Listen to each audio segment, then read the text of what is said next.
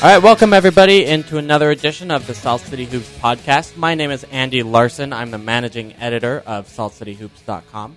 That's the ESPN True Hoop affiliate for the Utah Jazz.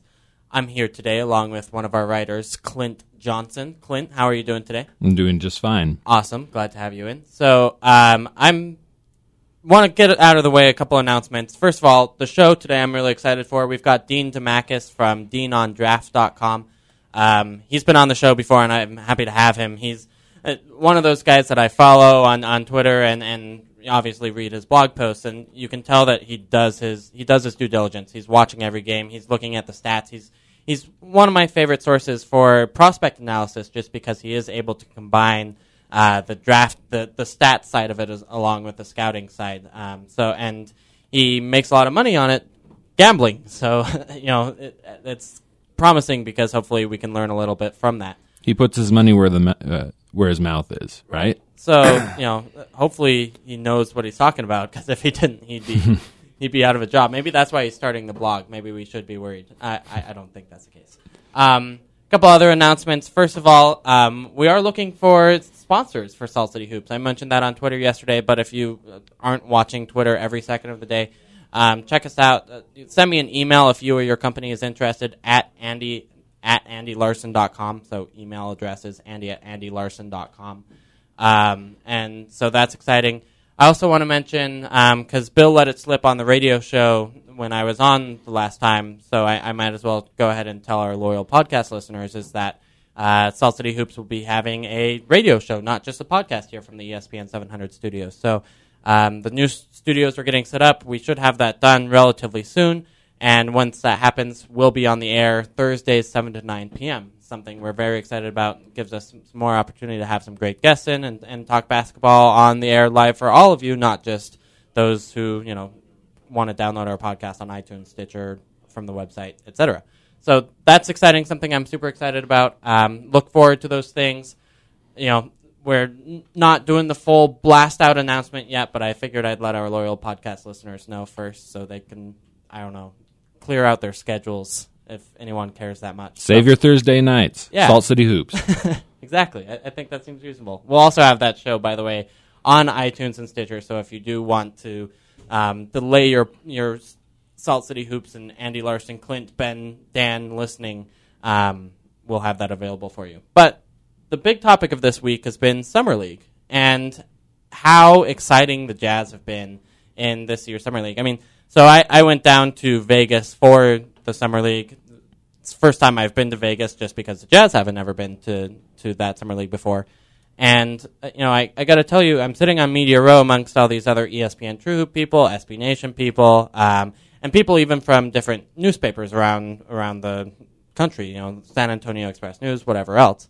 And everyone is excited about Utah Jazz basketball. People are saying this is a team to watch, not even in a couple years, wins, losses, wise, but I want to watch this team now and watch them start to develop, because of just how exciting Dante Exum is, and how Rodney Hood is showing off his shooting game, and how Rudy Gobert all of a sudden looks like a capable rotation player who's one of the most exciting players in the league with what he can do. Everyone, it's not just Jazz fans that are excited about the future of the Jazz, it's national media members who just like watching fun basketball games. And in seasons past, the Jazz haven't been about that, right? Right, absolutely. It's been a little bit hard to watch at time with the lack of pace, and honestly, it's been kind of standard, slow it down basketball with not a whole lot of highlight sort of plays. We're starting to see those in Summer League from the young players who will be on the roster next year. So let's get into the first one. I kind of want to break down those young players that have impressed or not impressed in some cases, kind of look at how they've done in the Summer League.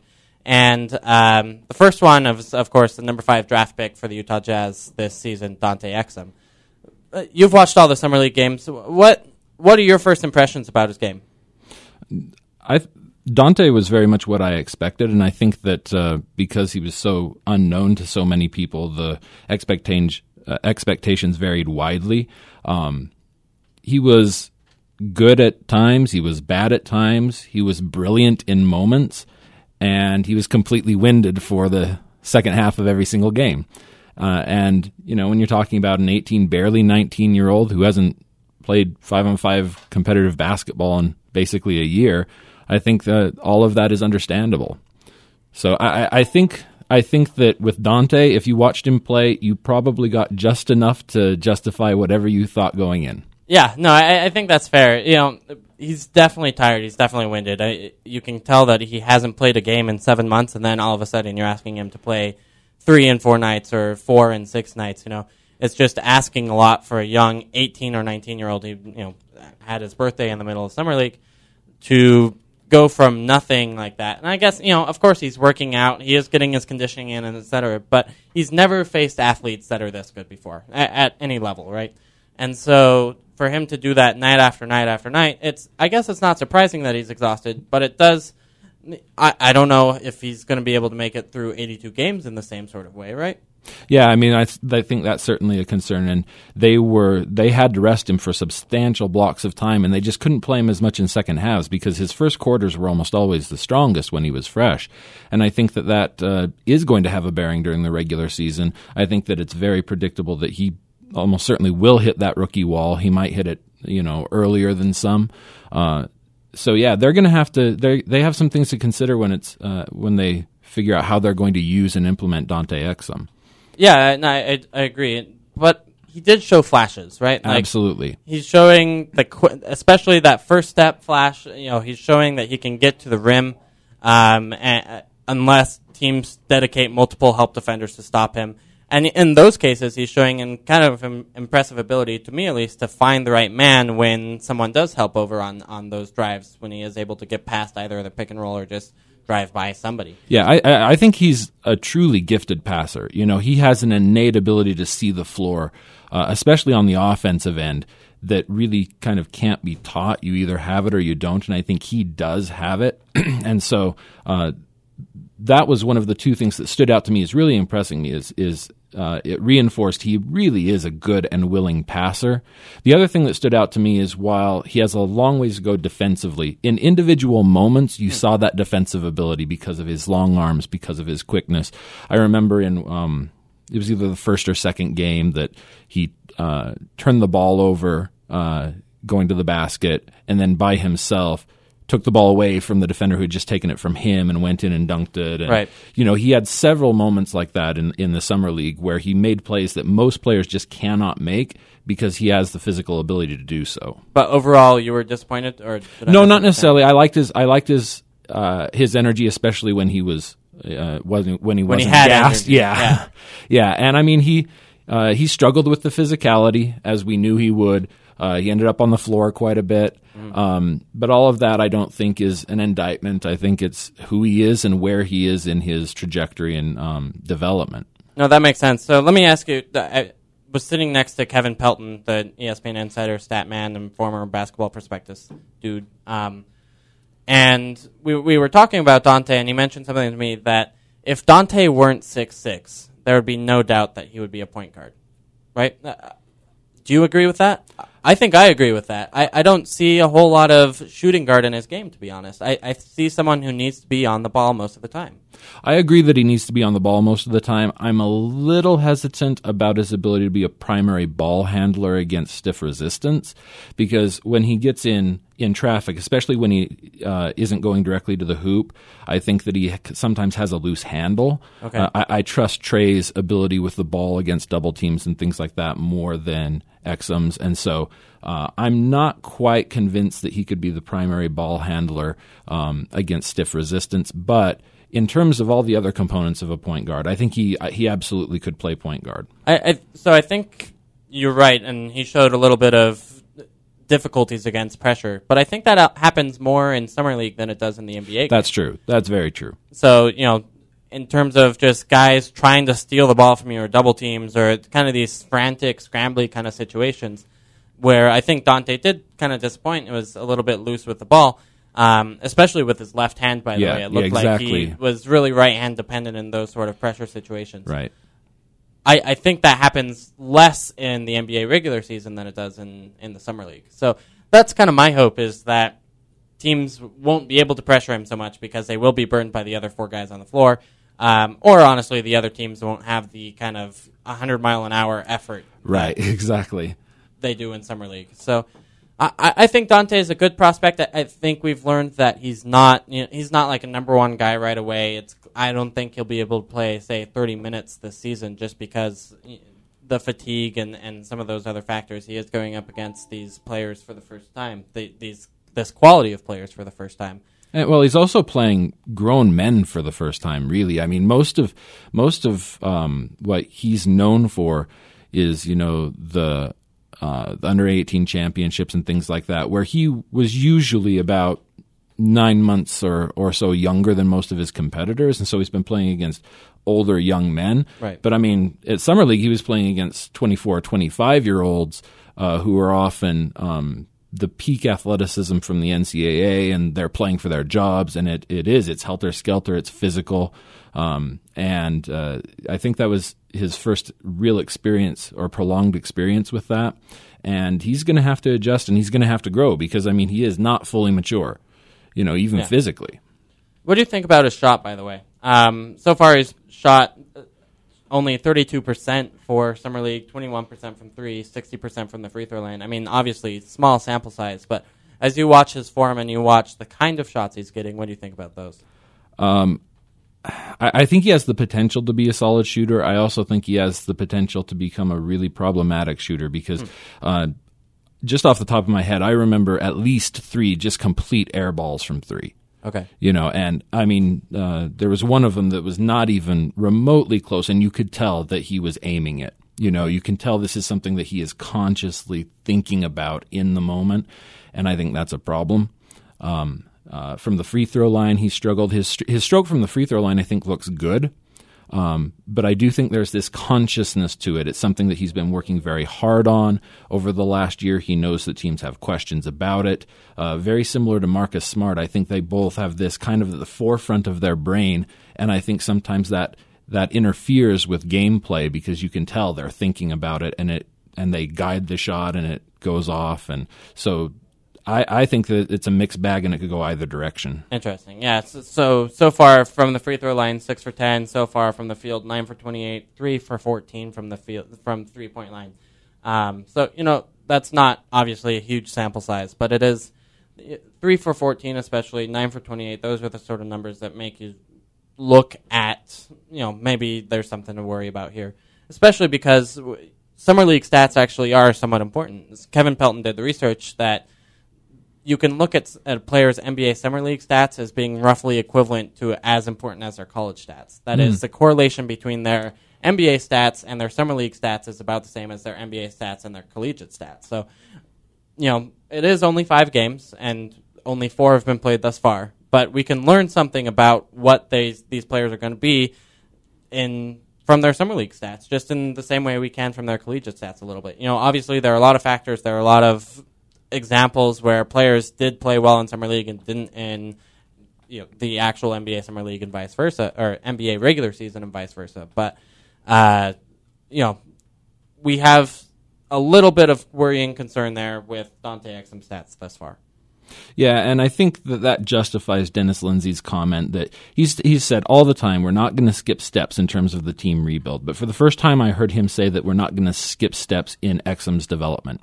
He said that's specific to Dante Exum, and I think that's really wise. They clearly understand that this is a young man with lots of talent, but a long way to go. And that, to me, says we're not going to rush him. We're not going to make demands before he's ready. And I think that's the right way to approach him. Let me ask, do you think he develops more next season by playing 25 minutes a game or by playing 15 minutes a game? Like, this is kind of the young player development quandary that Jazz fans have had for at least the last 4 seasons. But what do you think? My personal belief is I think the 25 minutes. I believe that there are some things that you just can't learn without being in competition.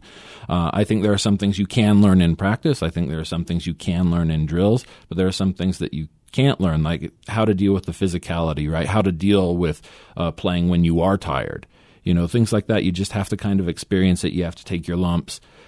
You have to get your confidence as you push through it. So I would like to see him playing the 20 to 25 minutes, even if that is going to at times hurt the Jazz. I think that in long term, that's the better investment. Yeah, I kind of agree with that. And so I don't want the Jazz to skip steps for just like Dennis Lindsay says, and I think Dennis is a very smart man, but I don't want that to necessarily mean that he's a reserve player in a small role next season. I think, like you, that putting him in that role right away allows him to kind of learn from his mistakes. And they have the roster to be able to play him minutes and still not put undue pressure on him. Right. You know, they have a lot of guards and wings who have that kind of combo ability. Mm-hmm. You know, looking at the way Rodney Hood plays, he even has some of that combo ability in terms of ball handling and passing. So I think you can argue that they have like 5 players easily that they could plug in this season and play at one of the guard positions. So one of those players is Trey Burke, and we'll be able to talk about him for a little bit before Dean joins us on the show. But your thoughts on Trey Burke's performance thus far? He has not really redeemed himself from the Summer League performance of last season. I think for people who are looking only at his shooting, that's true. Actually, to me, he was the most impressive player on the Jazz. Really? Okay, yeah. Cool. And the reason is his defense just looks so much better to me. I mean, I can remember 4 or 5 times where he drew fouls by fighting through screens in only 4 games.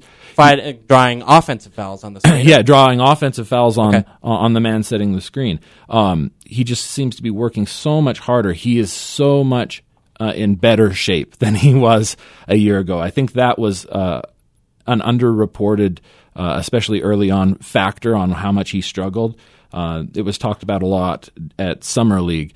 And his fitness was impressive. The other thing is, even though he struggled shooting, he would get himself some points, and he'd get to the basket more frequently here. He was clearly trying to penetrate, and much more than he did last season, much more than he did in Summer League. And I find that really encouraging because he is going to go through times where he struggles as a shooter. Mm-hmm. Okay, I believe he's a good shooter. I do not think that he's figured out the way to kind of consistently implement that in the pro game. Certainly not in the Helter Skelter Summer League, which, as you wrote, is kind of not his forte. Right. Yeah. He's a game manager, if you will, to use the quarterback term. He's a pick and roll player. He knows how to read situations. He's not I called it a master of chaos kind of player that someone like Russell Westbrook is. Okay, so we do have Dean on the lines, and I want to bring Dean into this conversation. Dean, are you there? Yeah, I'm here. Cool. So we've been talking about Dante Exum. We talked a little bit about Trey Burke, which you probably heard some of. I want to get your thoughts first on Dante, though. You watched, I believe, did you watch all the Jazz Summer League games while down in Vegas? Yeah, I haven't wanted to miss a minute of Dante. He was the player I was most excited for. So tell me, what are your first impressions? Well, the first night, he just looked completely awesome because, he was getting to the spots he wanted on the floor. He finished a couple times. He was making perfect passes to his teammates. He wasn't turning the ball over. One of the few times he did turn the ball over, he immediately got really mad and he just went and stole the ball back and dunked it hard. And, you just love to see that, competitiveness manifest in that sort of way, forcing turnovers. But, since then he's kind of started to show his work. He's gotten a little sloppy under pressure. I feel like he's missed a few easy attempts at the rim. I forget, it was like third game that he just had like a wide open finger roll at the rim that just kind of, rolled off. So I don't know if, maybe he kind of needs to, isn't that great of a finisher, or he's just not that comfortable with legs. And he's also just not getting to his spots as much as he was the first game. So I kind of want to go back and watch tape, and I don't know if it's because, everybody says he can only go right, so I don't know if, teams are kind of starting to take that away and he needs to develop a left or exactly what the cause is. But, he's looking like a more of a work in progress than I had hoped now.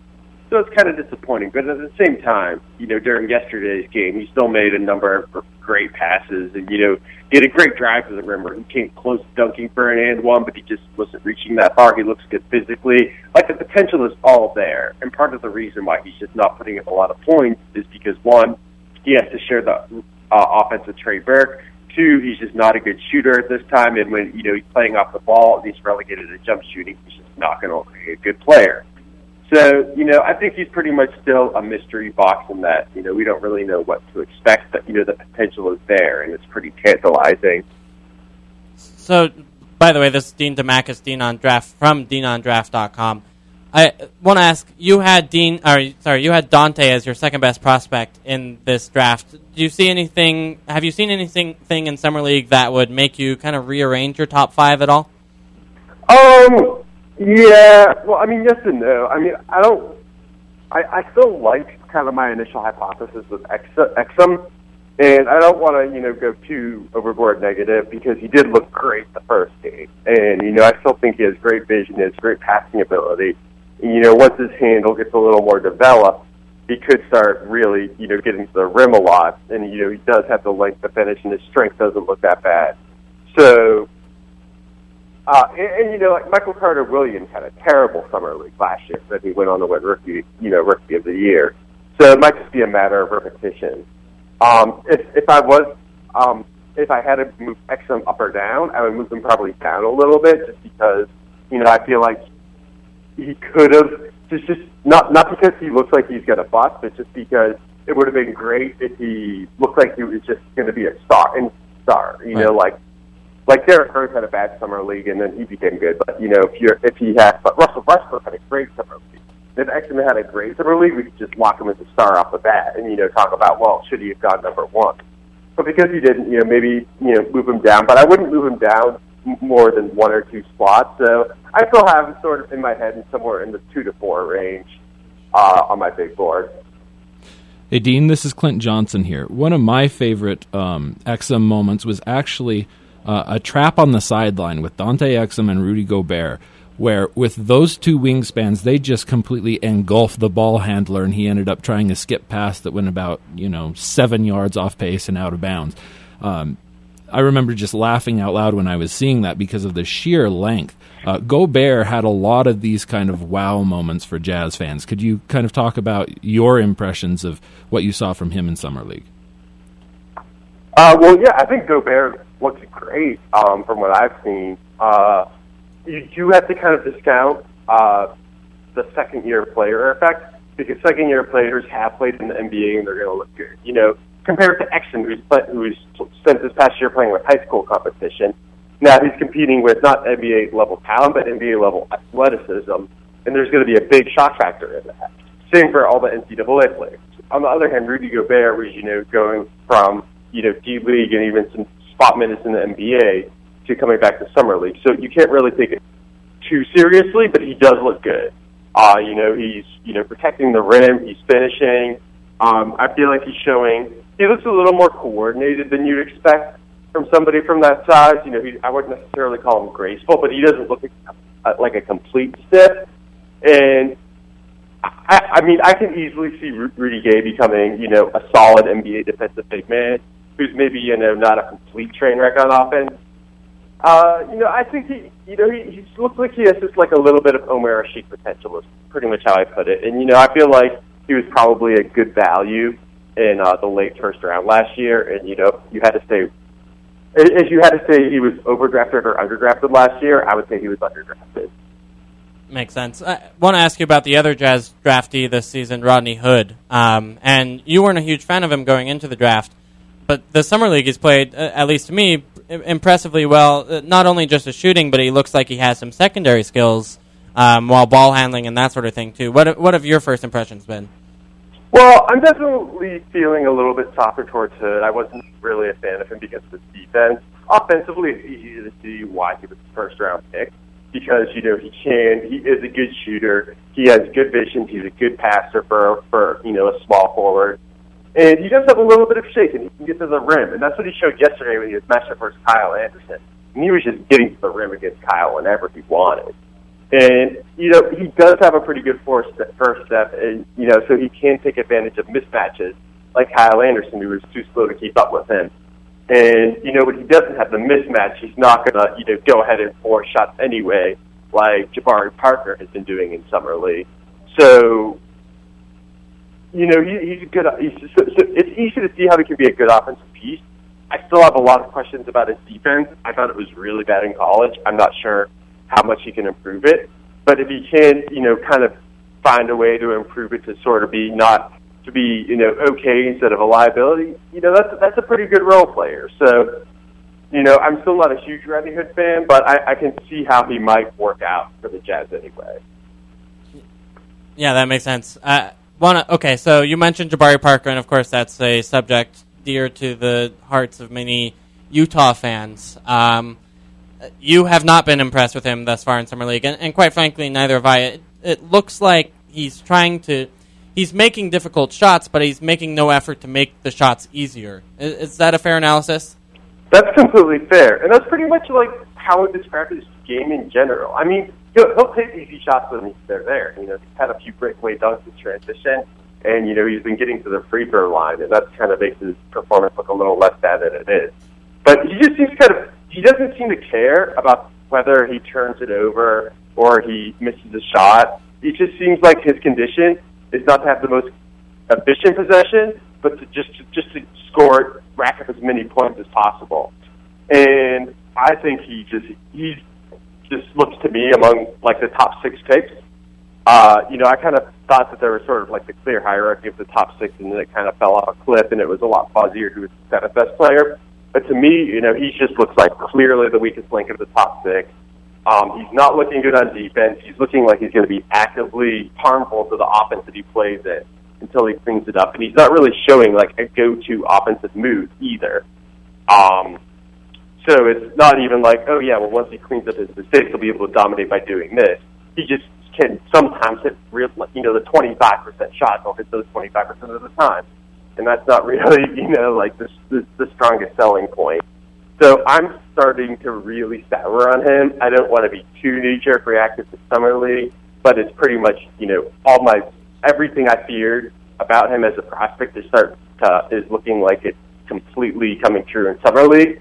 So he's going to really need to, you know, turn it around and be a lot more cognizant of, you know, how bad it is to just consistently take bad shots when the regular season starts. Jazz fans are really, really excited and interested in their new head coach, Quinn Snyder, as they should be. And a lot of people are trying to figure out just what his offense will look like once the regular season comes. Dennis Lindsay and Quinn have both been talking about playing with the past. They've been mentioning San Antonio a lot. You know, there's a lot of connection between Utah and San Antonio, given the coach, the GM, and so there's a lot of excitement about this idea of we're going to replicate the Spurs system. And I don't know exactly how possible that will be, but based on what you saw in Summer League in terms of just kind of some of the offensive philosophy, some of the players that you saw, if you had to kind of give Jazz fans some pointers of things they might expect this season in terms of offensive priorities and offensive style, can we draw anything from Summer League, or is it just completely different beasts? Yeah, I mean, I wouldn't read too much into Summer League because, you know, part of it is just that, you know, that you are just kind of, you know, you do want to just give the young guys reps to kind of, you know, just get accustomed to the new speed of things. But, I mean, I feel like Quinn Snyder at the same time, you know, that he sounds like the right type of coaching hire. He does sound like, you know, he's pushing the offense in the right direction. And, you know, against the Bucks, like Rodney, like the Bucks weren't guarding the perimeter, and they just kept generating corner threes for Rodney Hood over and over again. And that's the sort of type of thing that you want to see a coach do. And that's going to, you know, kind of make the difference between, you know, a team underachieving their talent and overachieving their talent. And, you know, you saw the impact that Jeff Hornacek had for the Suns, where, you know, they're going to get over with 20 wins, and then all of a sudden every player overachieved expectations. They won 48. You know, maybe that's, you know, it's a little bit optimistic to say Quinn Snyder will be that good, but, you know, maybe he can be he seems like he's a clear candidate to be the type of coach who's just going to kind of, you know, who's going to run things efficiently. And he seems like he has a solid shot at being an actively good coach. And I think he could be a big improvement over Ty Corbin. And you know, based on the early returns, it seems like a good hire to me. Cool. Yeah, let me ask you last question before, and then I'll let you go. Well, give us a couple names that have really impressed you this year in Summer League, and a couple of names that have really disappointed you in terms of their performance and their NBA prospects. Okay, well, the guys who have impressed me are Elfrid Payton on Orlando. T.J. Warren is I didn't really scout him that much at NC State. Now I'm kind of regretting it. He looks great. I think Mitch McGarry looks good. Tyler Johnson's an undrafted free agent who I think has a shot of succeeding in the league. So, those are the guys who have stood out as positive. Also Zach Levine. Zach Levine's looked a lot better than I expected him to.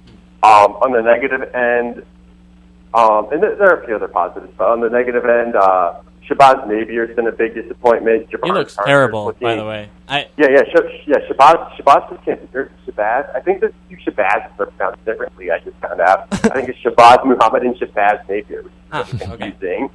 But either way, he doesn't look good.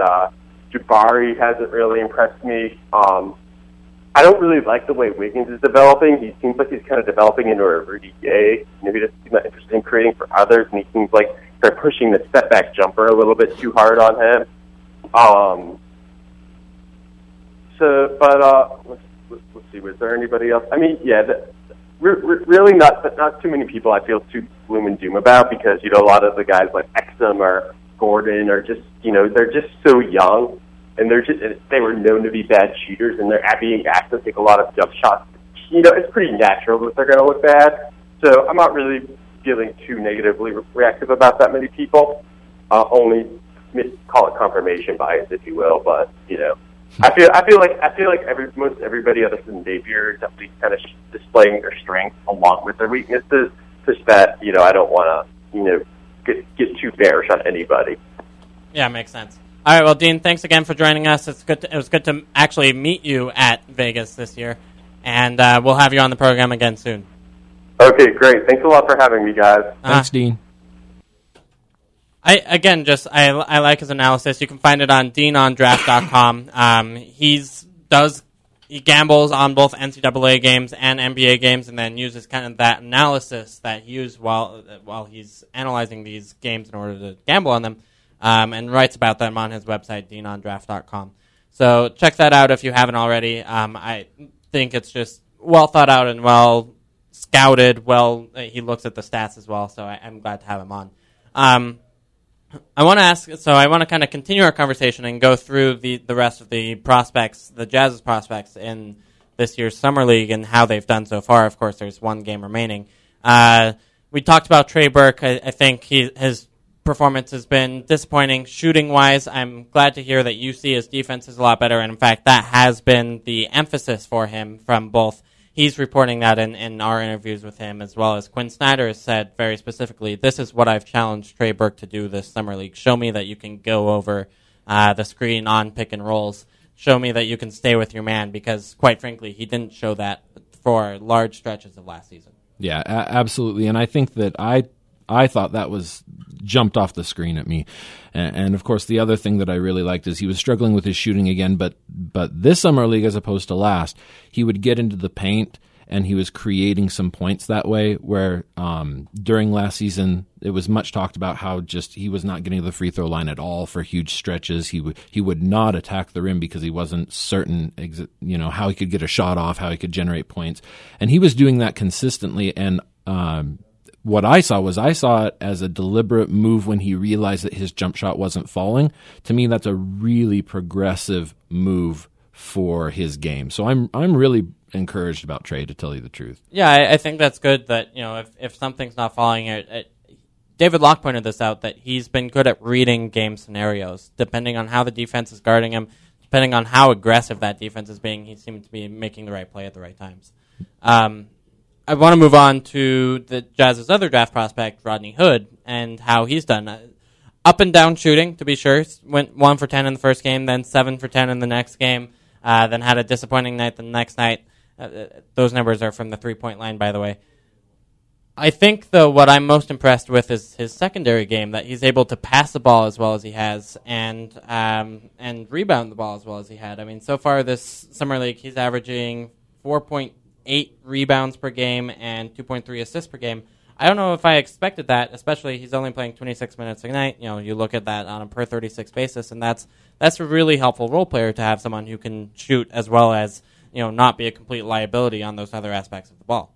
Yeah, I thought he had some of that when I watched him at Duke, but he's impressed me in the diversity of his game as well. Especially because a number of times in the summer league, he would be the ball handler up the court, and he's better athletically than a lot of people think. He can attack the rim and finish it in different ways at odd angles. I think his reputation is pretty much of a flat shooter, but there's some real scoring, well-roundedness to his game. I really am encouraged. And as for the defensive liabilities, that's what I was going to ask, which I think are realistic. And I mean, we can't deny them. It's interesting that he said that his goal is to be one of the best defenders in the NBA, and he's been kind of saying that since he's arrived here, and his coach has heard that and has told him that he's going to hold them accountable for that. So we'll see.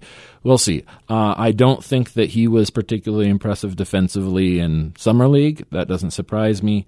I think that he has the length, and I think he does have the athleticism to be at least a decent defender. So I'm hopeful in that regard, but it's definitely an area where there's a lot of work to do. Do you think that he's a plus player? I guess, do you think his offense is more positive than his defense is negative?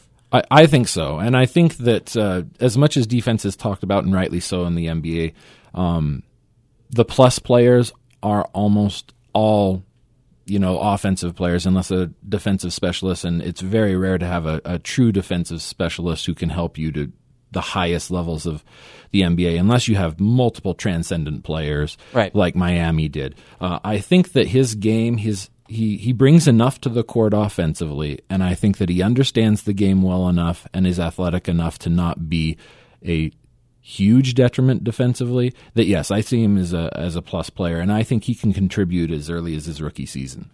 Yeah, I think that makes sense. I've made this point online a lot, but if he's more than just a shooter, if he shows those secondary skills, and especially defensively, that's what graduates him from being like a Steve Novak, Anthony Morrow kind of player, who both of those players are very bad defensively. Yeah. And into something who you can play 25, 30 minutes a game, even though, he's not giving you a ton on either side of the ball. He's not a ball handler. He's not like a playmaker in any sort of sense, but you can play him a lot more minutes because of that. He's capable on the other side of the ball.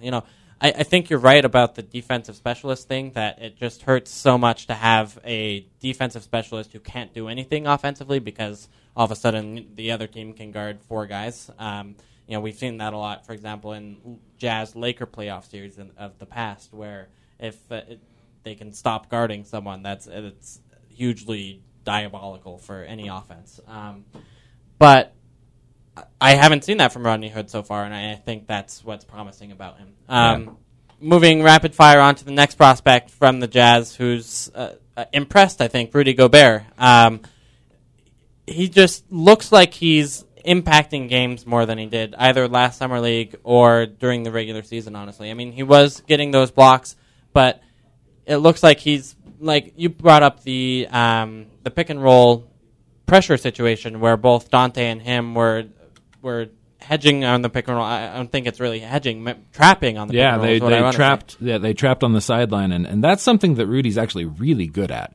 He can move those feet when he's either trapping or hedging on a pick and roll. I really like that aspect of his game. Yeah. And honestly, it's his movement that's been impressive, right? Yeah. This is what I asked Quinn about, what do you see different about Rudy Gobert compared to this year and last year? And he says he's getting himself in the right situations in order to be able to use his size and length impactfully defensively last season. And I think part of this was Ty Corbin's system, honestly, where on the pick and roll you just have the big drop off, which means that he's not necessarily impacting the ball handler. If you have him pressure or trap on that pick and roll, then all of a sudden he can use his length not only vertically to block shots, but horizontally to be able to make a difference. Yeah, and he he's tempted into reaching because he does have such long arms. He really wants to go and poke that ball out, and I hope that he disciplines himself a little bit with that, because that trap was just, it was just hellacious with those two with their wingspan. I wish I could remember which Spurs player they'd trap, but he it was like he'd been eaten. I mean, he was just gone. And another thing that I really liked about Rudy was the consistency. He really played well in all 3 games that he took part in. I mean, 12 points, 13 points, 11 points, 6 rebounds, 9 rebounds, 9 rebounds. You know, I mean, he did have that one 5-block game, but he was a consistent impact player. And I think that's going to be important for him because he can't do everything, but the things that he can do really well. And if he can find enough of those things where he can contribute, especially on both sides of the floor, I think he's a player that can get onto the floor. And I was interested that when asked about Gobert specifically, Quinn Snyder said that he's a lane big, and if he'll do what he's good at, he can get on the court. You know, and so there is the potential that if he tries to do too much, he gets too wild, or he doesn't contribute in enough ways. If he just gets myopic view, he's the type of player that you just can't put out there because he can be a liability. But if he does the things that he does well, and he can do them consistently, the Jazz will be fun to watch while he's on the court. That's kind of the question: is he good enough offensively to play him? And so far in the summer league, it seems like he has been with those double-digit performances in every game. Do you think that translates, first of all, to NBA level competition? That's my worry personally. Does this pick and roll? I'm just going to be bigger than you and get the ball on the roll as the roll man and dunk it. I mean, he's shooting 80% for summer league, right? Right. Yeah. That probably won't continue because then he'd have the best shooting percentage of any player in NBA history, right? Yeah, and so I share that concern. I do think that it depends largely on the context of the team. This Jazz team may have enough playmakers that they can kind of feed him enough in the ways that he's constructive that I think it can work.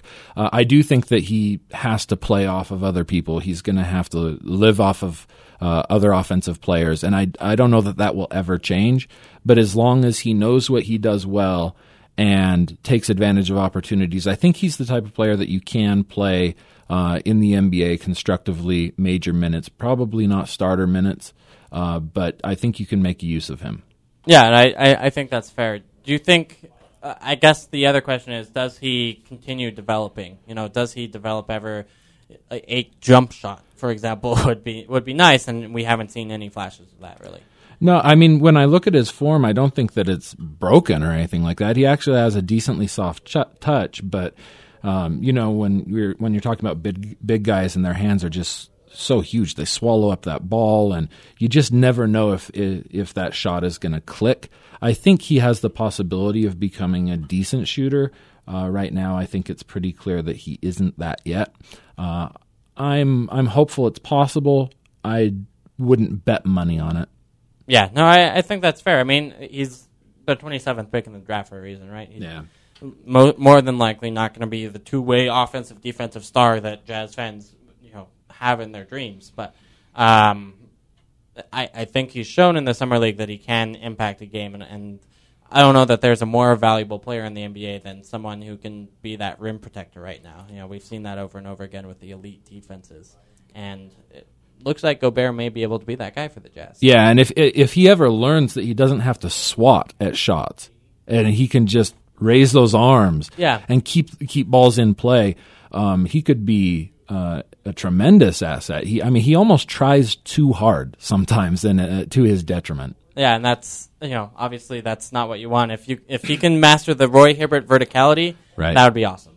Want to move on to again the summer league performance of another Jazz man, but this time the Jazz head coach Quinn Snyder. You know, we've seen a little bit of their offense, I think, in play. It looks very different visually than a Ty Corbin team does with kind of the pace and the movement they're having on the ball. We've seen even some empty post sets where, you know, all five guys around the perimeter, kind of like the Atlanta Hawks did last season. Of course, that's where Quinn Snyder was. And so, I think we're seeing very different things from an X's and O standpoint. What have you seen so far from his system? Has it been impressive, or, you know, what are your impressions? Well, first, I do agree with what Dean said, that we should be hesitant about drawing too many conclusions and projecting them to the regular season. And after all, Quinn had decided, and I believe wisely, that he was not going to coach the summer league team. But he was there sideline watching all of the games, and I agree with that that decision.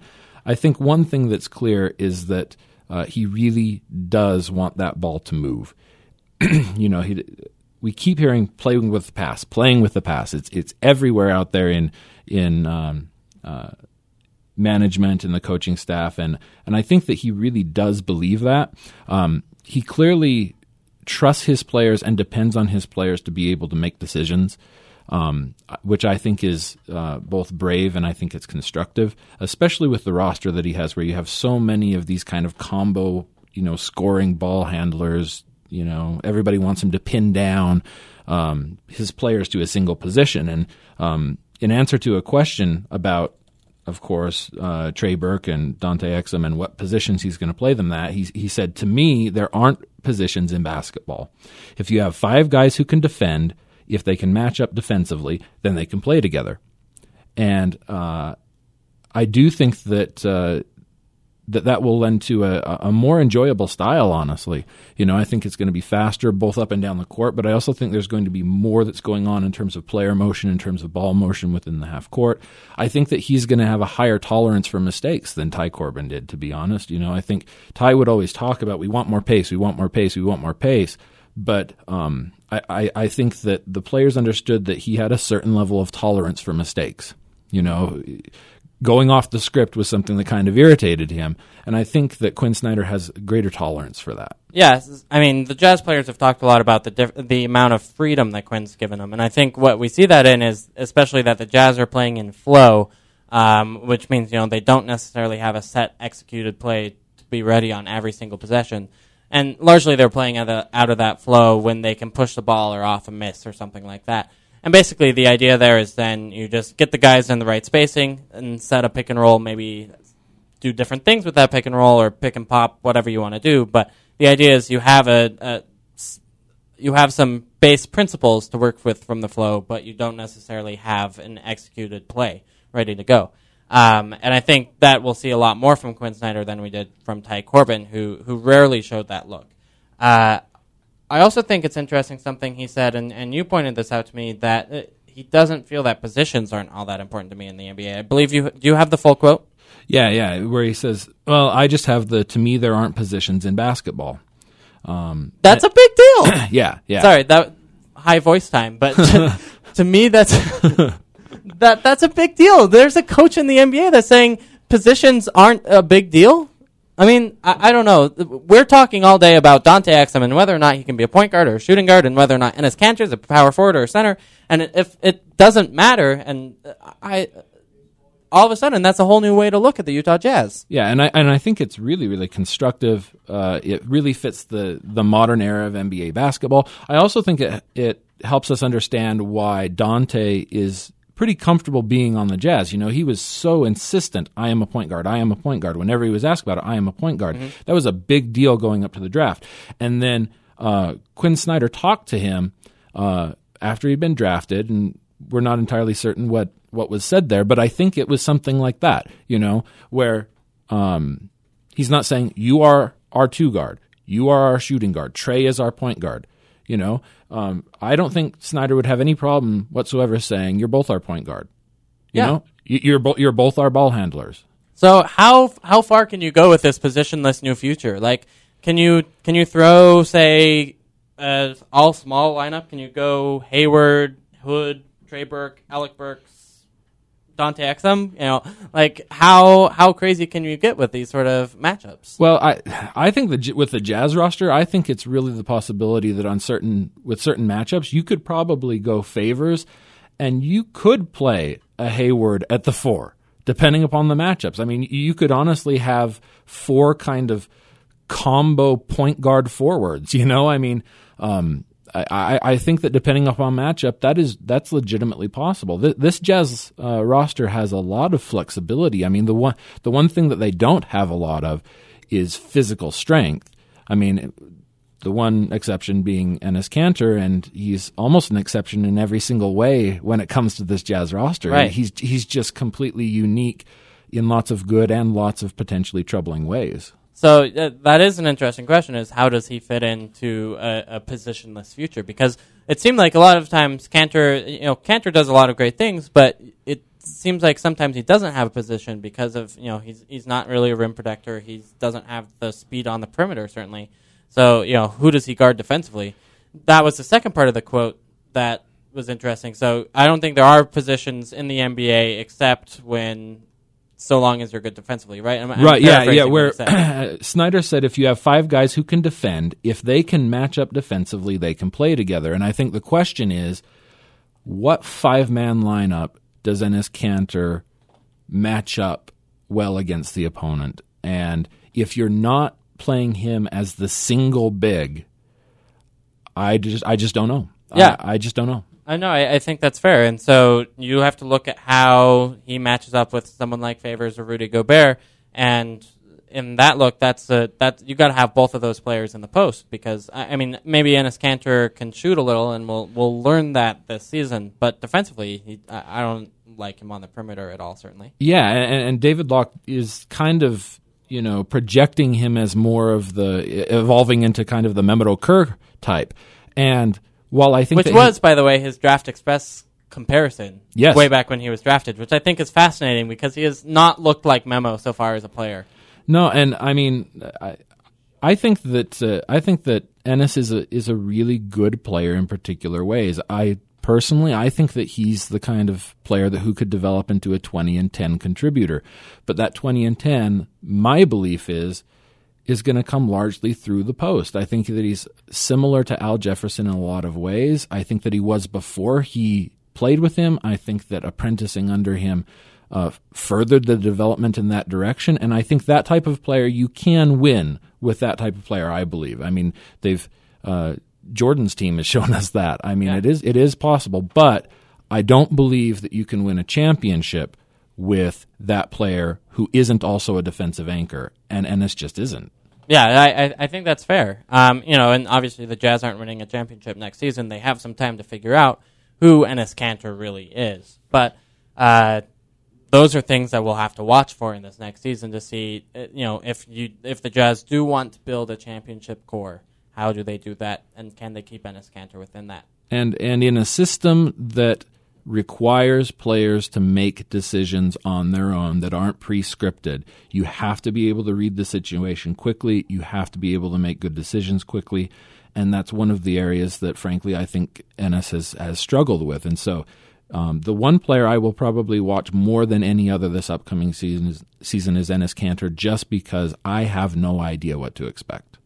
I think that's fair. I like this segue because it goes right into our crazy trade idea of the week, which does feature Enes Kanter. And this is from the Jazz Fans Forums from user Hey, so you know that it's the highest quality rumors out there. We always get our top sources on the internet. Only the best for our fans. For everybody.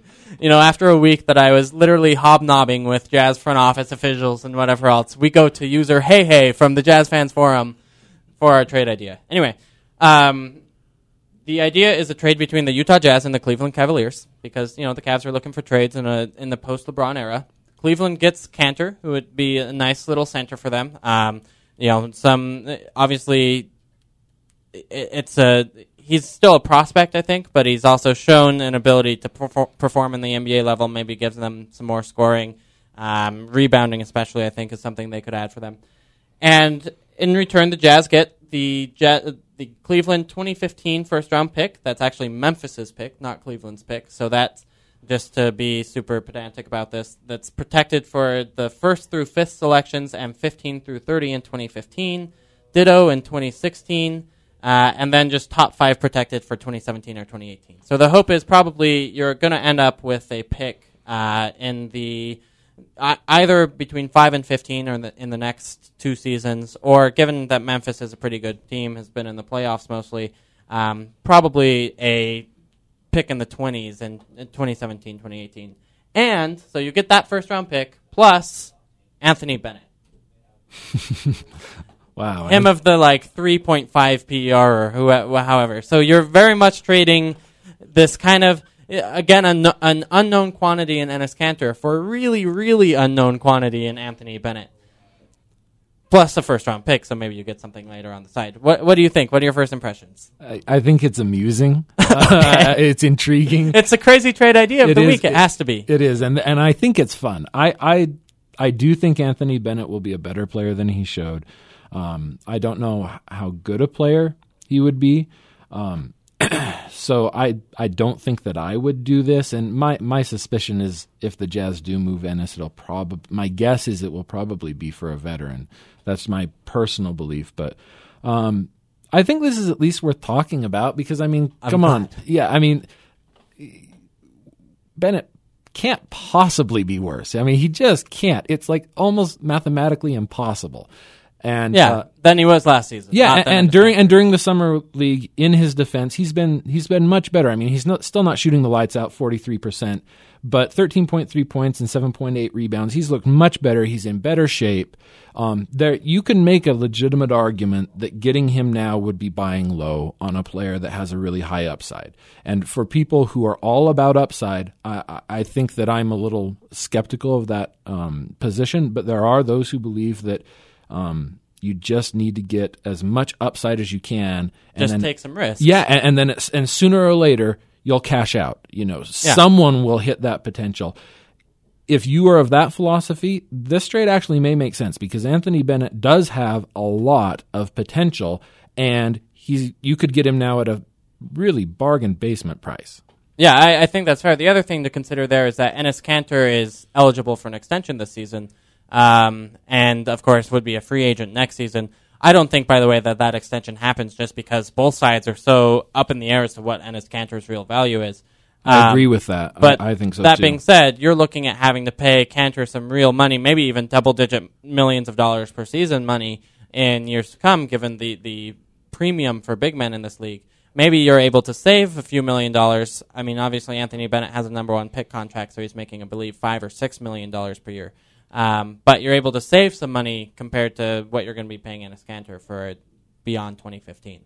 I mean, I don't think I would do this deal. I don't think that I probably go with Enes Kanter moving forward. And honestly, I don't know if Cleveland does this deal because I think they still have some attachment to Anthony Bennett having selected him. But again, for a crazy trade idea of the week, we can always go to our trusty message board fans for those crazy ideas. Anyway, thanks again for joining us. I think this was an awesome podcast. We had Dean DeMakis on. Thanks again to him for joining us. Again, we're going to be on the radio live soon. We'll have some more announcements on Twitter and later on the show as to when that show will actually start, but it'll be Thursdays from 7 to 9 p.m. Looking extremely forward to it. Thanks again, Clint, for joining us in studio. This has been the Salt City Hoops podcast. My name is Andy Larsen, signing out.